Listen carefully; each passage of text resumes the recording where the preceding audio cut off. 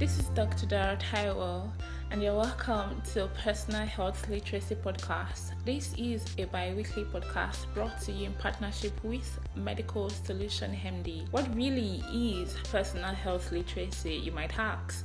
According to Centers for Disease Control and Prevention, personal health literacy has been defined as a degree to which individuals have the ability to find, understand, and use information and services to make informed health-related decisions and actions for themselves and others.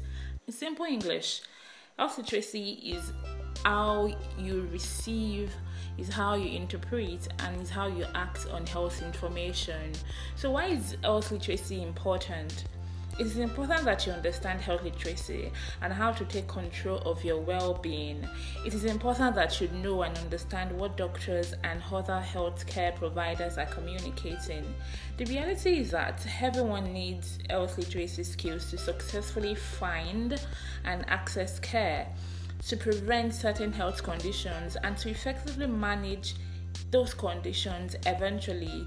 So it is important that you know how to communicate your needs. It is important that you understand your choices and also to be able to make informed decisions. So health literacy is so imperative. You cannot overemphasize. And as well, health literacy has a big impact on decisions people make that affects their health and well-being.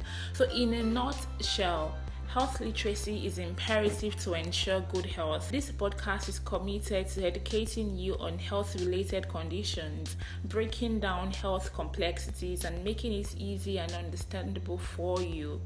The secret of good health lies in successful personal health literacy.